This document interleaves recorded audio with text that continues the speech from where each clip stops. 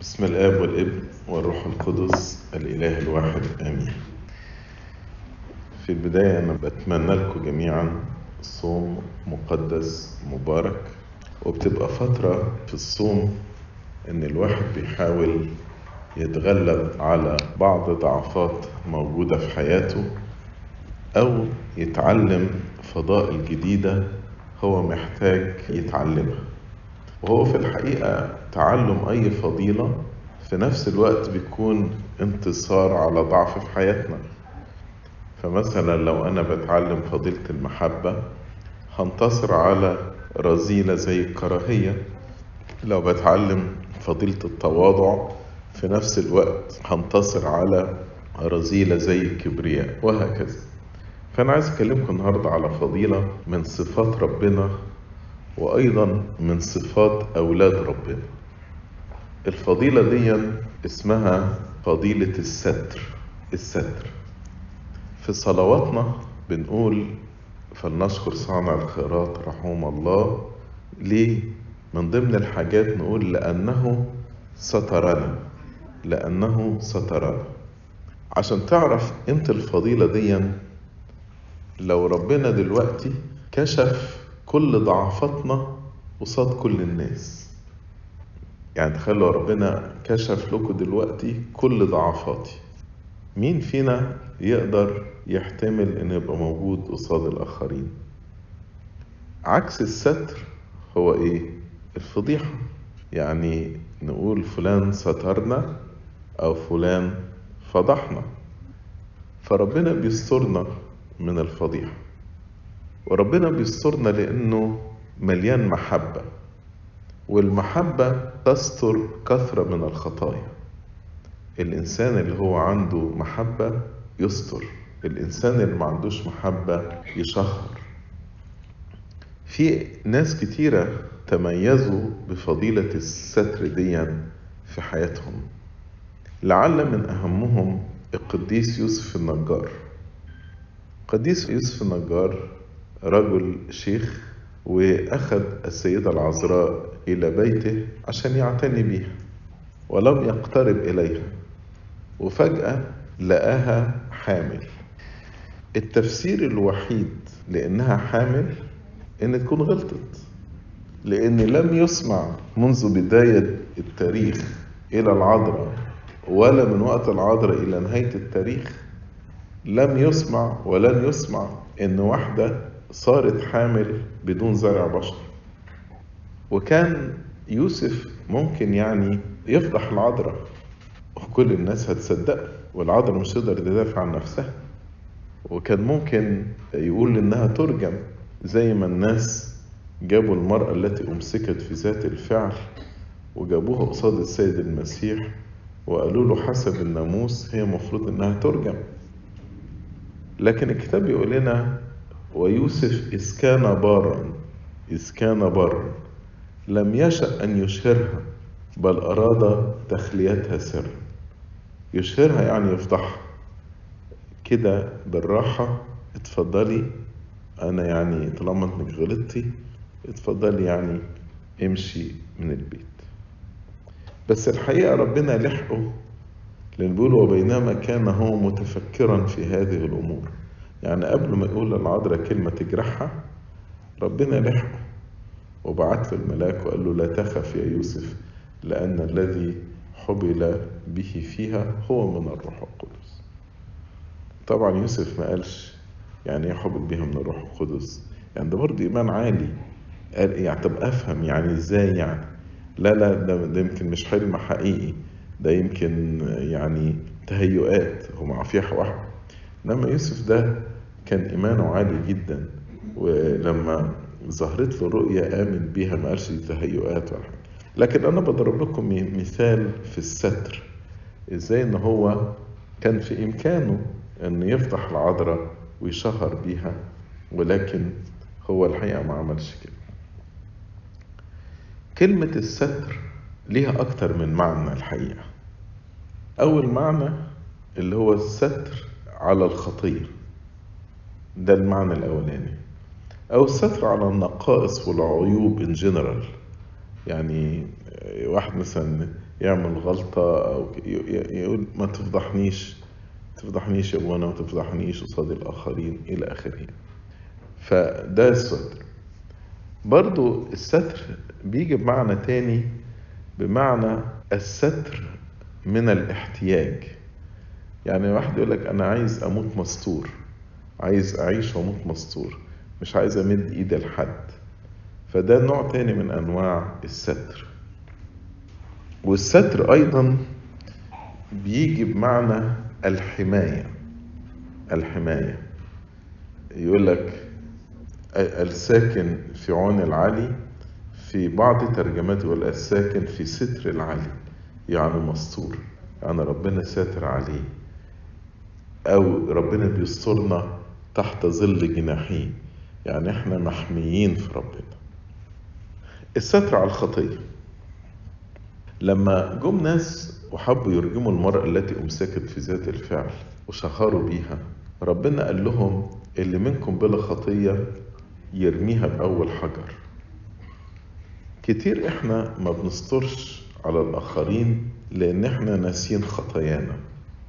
قبل ما الواحد يشهر بحد أو يتكلم على حد أو يبقى في نميمة على حد، الواحد يفتكر كده خطاياه ويقول طيب أنا أحب إن أنا أتفضح. يعني أحيانا إحنا في اجتماعاتنا وكلماتنا وقتنا مع بعض نبتدي نتكلم، ما سمعتيش، ما دريتيش، ده حصل كذا لفلانة، حصل كذا لفلان، ونقعد نتكلم. وأحيانا بنجد لذة في إن إحنا نذكر سيرة الناس ونتكلم عليهم. فطبعا ده غلط، لأن إزاي الواحد يتلذذ وهو بيذكر ضعفات الآخرين ومشاكل الآخرين؟ لو أنا فاكر ضعفاتي زي ما ربنا قال لهم من منكم بلا خطية يرميها بأول حجر، لو أنا فاكر ضعفاتي مش هتكلم على ضعفات الآخرين. نوح هذا الرجل البار بعد ما ربنا أنقذه من الطوفان في الفلك، فنقرأ كده في سفر التكوين إصحاح 9 يقول وابتدأ نوح أن يكون فلاحا وغرس كرما، زرع عنب. وطبعا يزرع عنب ويعمل من العنب إيه؟ خمر. فعمل خمر وشرب من الخمر. ده طبعا غلط، اللي نوح عمله غلط، لأن شرب لدرجة السكر فسكر، ولما سكر تعرى داخل خبائه، سكر وتعرى. وده يبين ان حتى الانسان البار اللي زي نوح ممكن يكون له ضعفات، ويبين ان زي ان الخمر دي ممكن تفضح اي انسان. مين بقى اللي شافه؟ هو كان عنده 3 ولاد، حام ابنه. يقول فأبصر حام اللي هو أبو كنعان عورة أبيه. طب يعمل إيه؟ لا أبوه سكران ومتعري. طب يعمل إيه؟ الابن البار يغطي أبوه ما يفضحوش. راح أخبر أخويه خارجا، راح قال الحق يا سام، الحق يا يافث، شوفوا أبوكم، ده أنا دخلت عليه لقيته سكران ومتعري وحالته حالة. شوفوا بقى الأخوين عملوا إيه. عملوا الحقيقة حاجة في منتهى الروعة والجمال، درس في الستر. يقول فأخذ سام ويافث الرداء ووضعاه على أكتافهما ومشي إلى الوراء. يعني جابوا زي الجلبية من بتوع نوح وحطوها على مسكوها على ظهرهم كده ومشيوا إلى الوراء. وأول ما وصلوا لغاية أبوهم راحوا رامين عليه الجلبية وستر عورة أبيهما ووجههما إلى الوراء فلم يبصر عورة أبيهما. ده درس في الستر، درس في الستر. يعني شوف واحد من أولاد نوح ما تعملش بمحبة مع أبوه، فضحه. لما شوف الولدين دولت، طب النتيجة إيه؟ يقول فلما استيقظ نوح من خمره علم ما فعل به ابنه الصغير، فقال ملعون كنعان عبد العبيد يكون لإخوته، مبارك الرب إله سام وليكن كنعان عبدا له، ليفتح الله ليافث فيسكن في مساكن سام، وليكن كنعان عبدا له.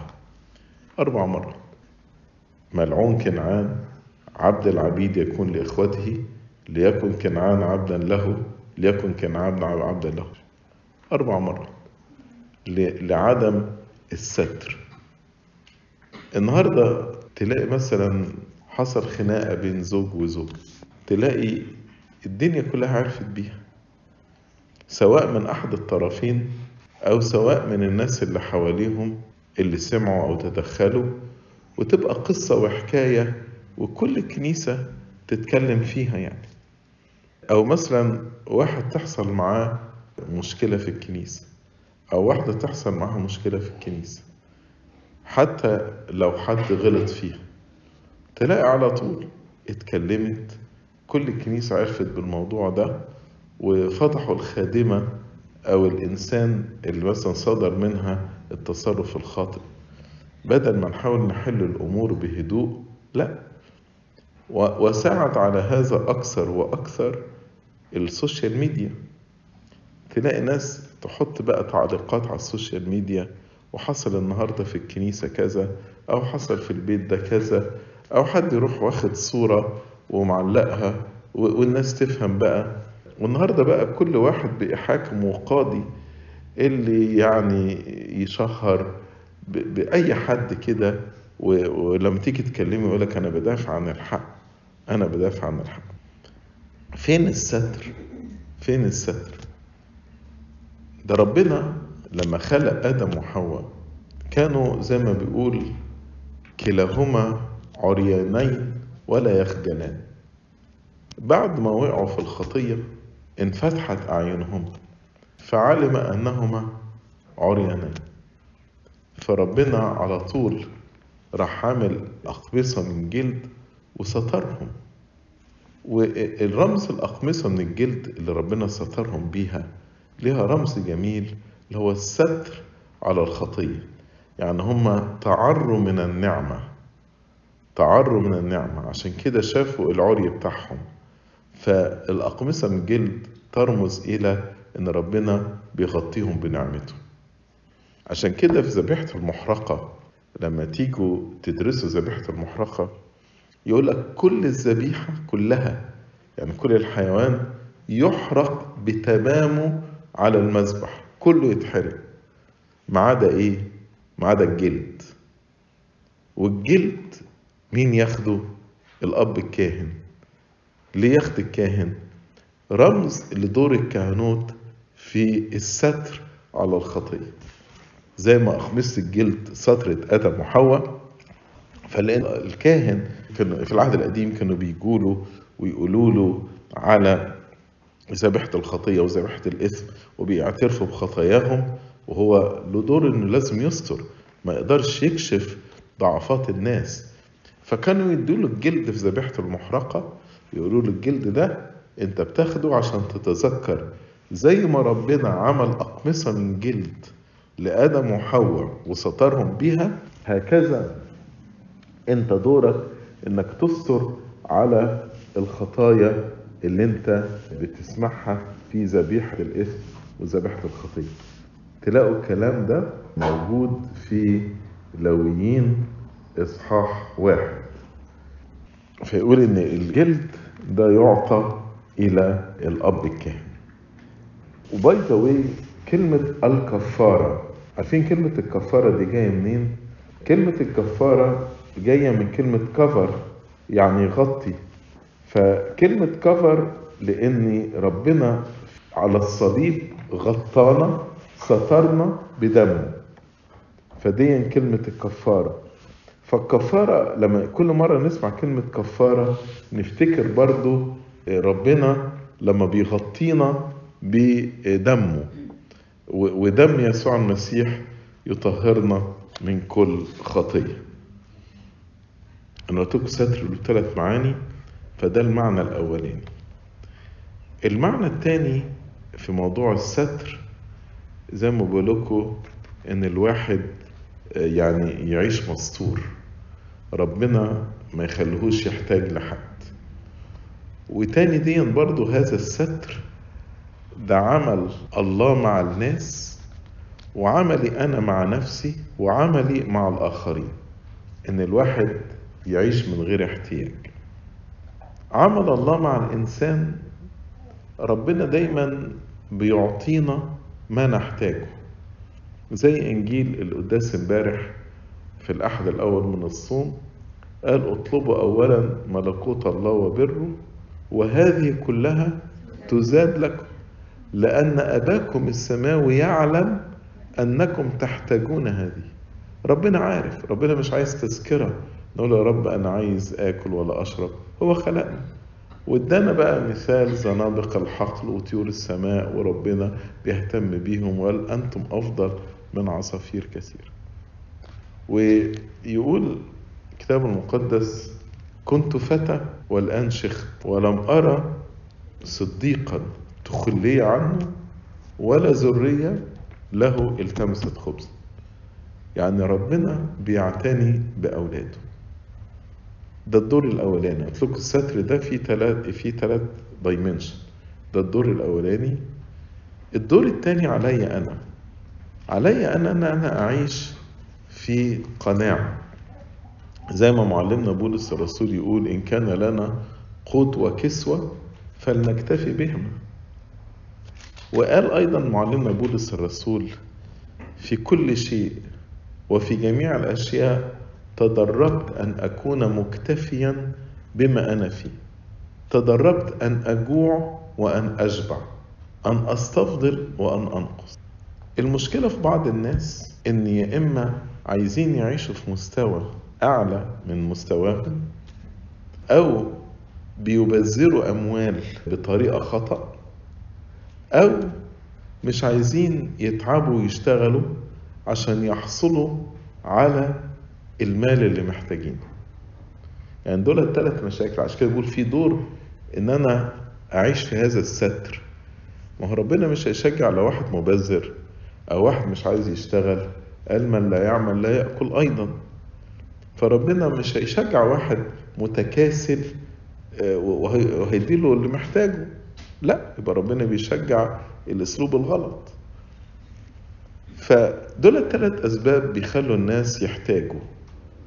يا اما انا عايز اعيش في مستوى اعلى، يعني انا مثلا اقدر اعيش فرضا 2000 3 4، ده دخلي، وانا مفروض اظبط يعني ظروفي على قد دخلي واعيش على هذا المستوى. بس واحد انا بقى بدخل 3 4000 وعايز اعيش ب10,000، طبعا مش هينفع. او ان انا ما بشتغلش الشغل الكافي علشان اقدر اغطي احتياجات البيت.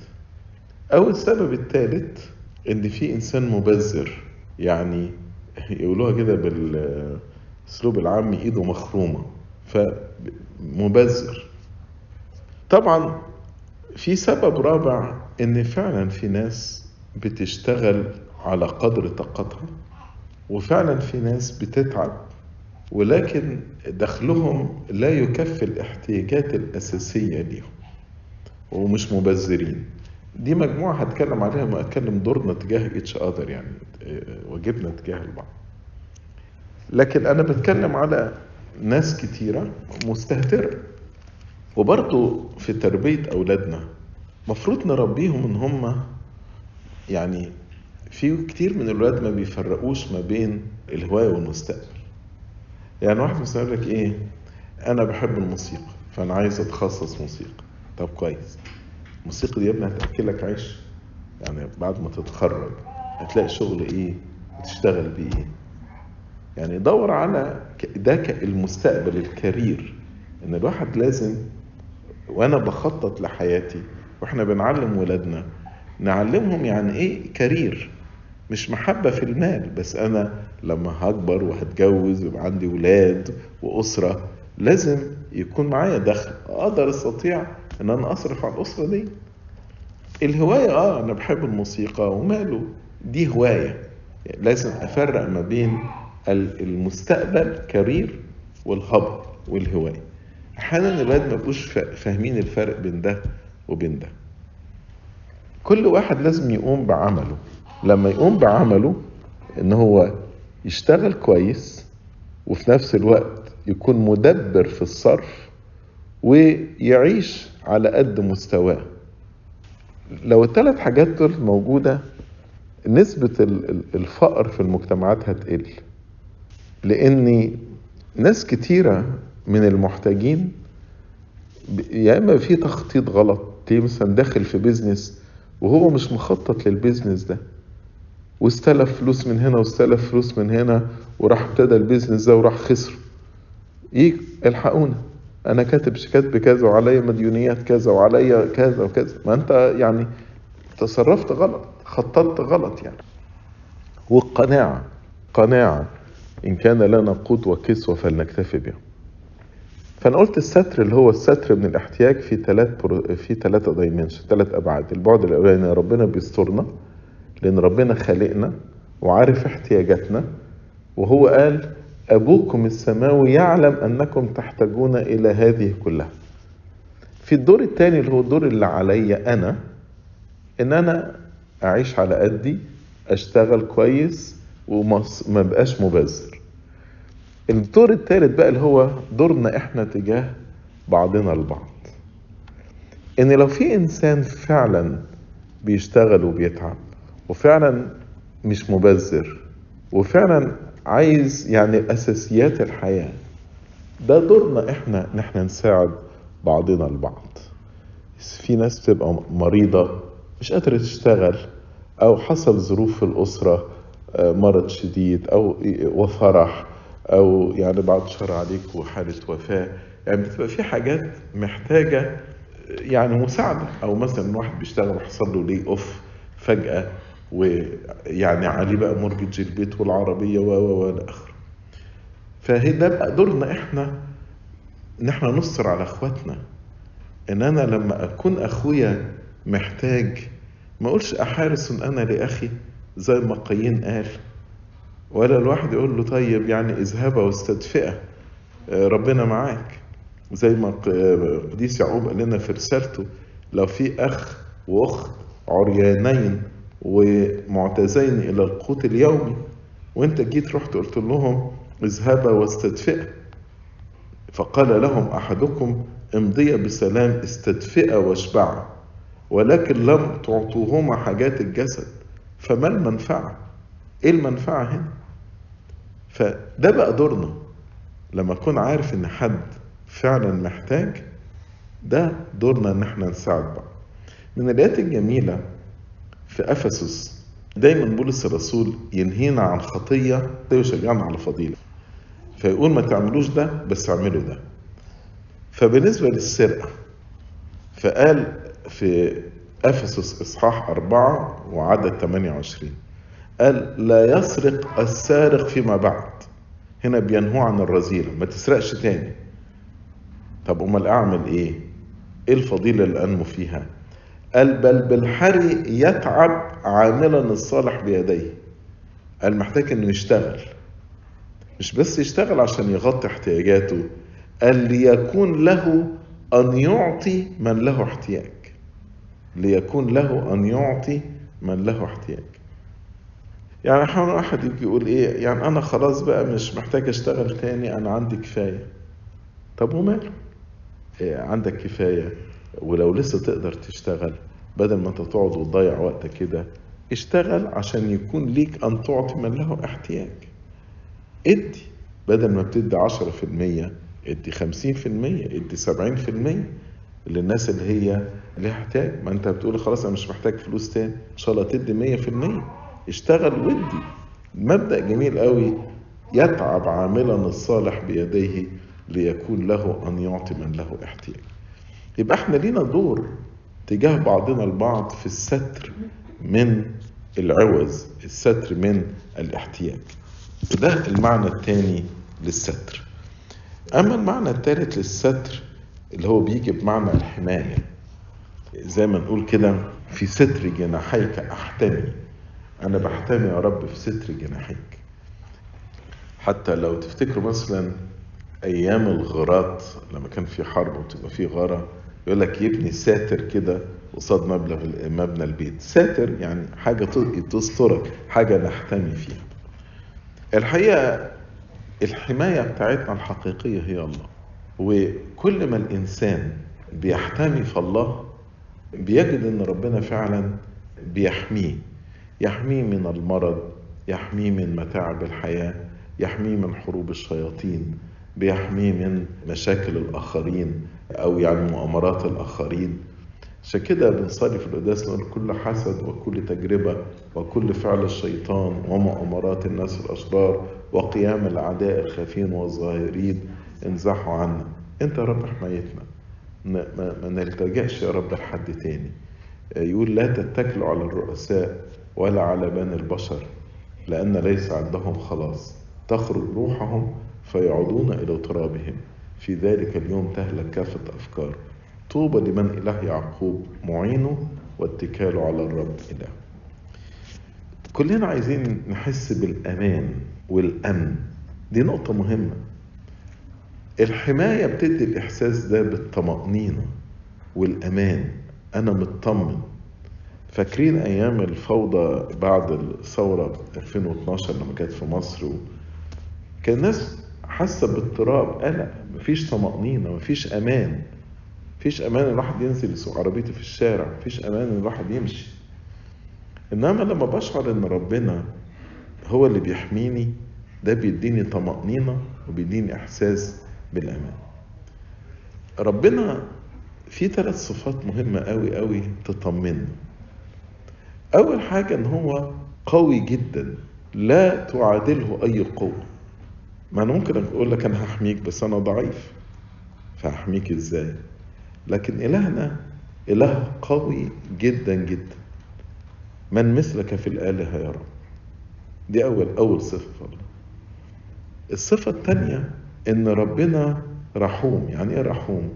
يعني لا يعاملنا حسب خطايانا ولكن يعاملنا حسب محبته. فربنا رحوم، لأن مشكلة دايما الشيطان كلنا بنتحارب بالفكر ده. طب هو ربنا هيحميني بس أنا خاطئ، طب ما أنا مزعل ربنا هيحميني إزاي؟ لا، ربنا بيحمي ولاده حتى الخطاة، يشرق شمسه على الأبرار والأشرار. ربنا بيدافع عن الكل. ولو ربنا سمح إن أنا أخش في تجربة يبقى الخيري عشان أرجع وأتوب وأرجع له تاني. يعني دايما بيبقى الخير الإنسان، لكن ربنا دايما يتعامل معنا بحسب مراحمه وليس بحسب استحقاقنا. تبقى مشكلة كبيرة جدا لو ربنا يتعامل معنا بحسب استحقاقنا. في كهك نقول له إن حكمتنا بعدلك فلا نجد حجة. فربنا دي تاني صفة. الصفة الثالثة إن ربنا ضابط الكل. يعني إيه ضابط الكل؟ ما أنا ممكن أكون قوي جدا جدا جدا وما أكون بعامل الناس برحمة مش حسب استحقاقهم، بس في حاجات ماليش كنترول عليها.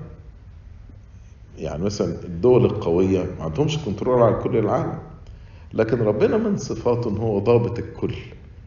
لا يوجد شيء لا في السماء ولا على الأرض ليست تحت سيطرة الله.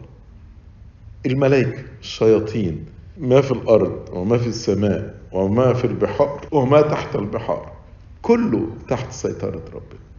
فلما افتكر ال3 حاجات دولت، إن ربنا ضابط الكل، وإن هو إله قوي، وإنه لا يعاملنا حسب استحقاقنا بل يعاملنا حسب مراحمه، دي تطمني، تخليني أنا مطمن، أنا في عنايته.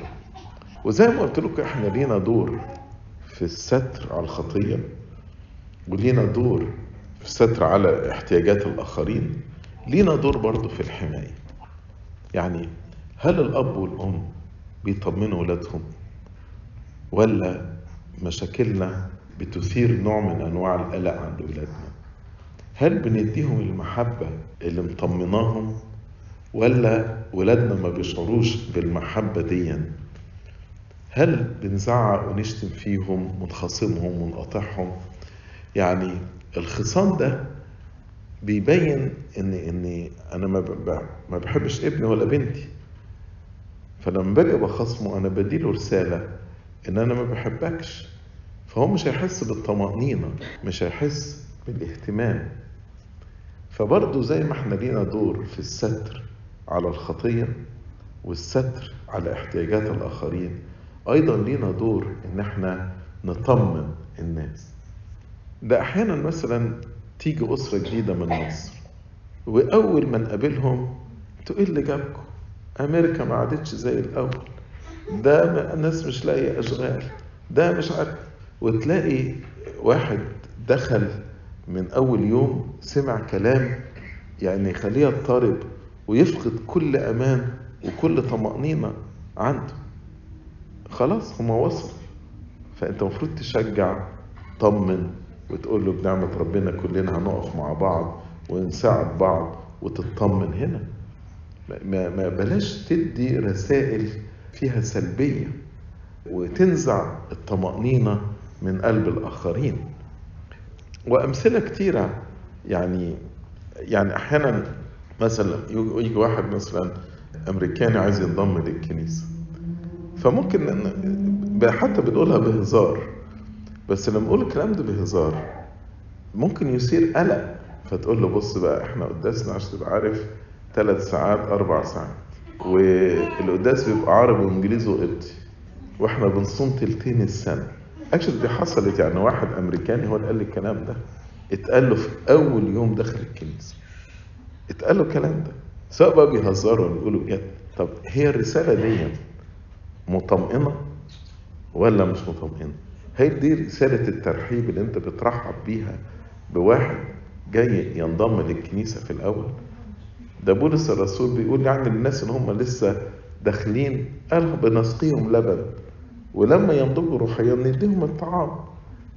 ليه تحط قلق واضطراب في قلب واحد لسه داخل الكنيسة، لسه يعني بيكتشف طريقه في الكنيسة القبطية؟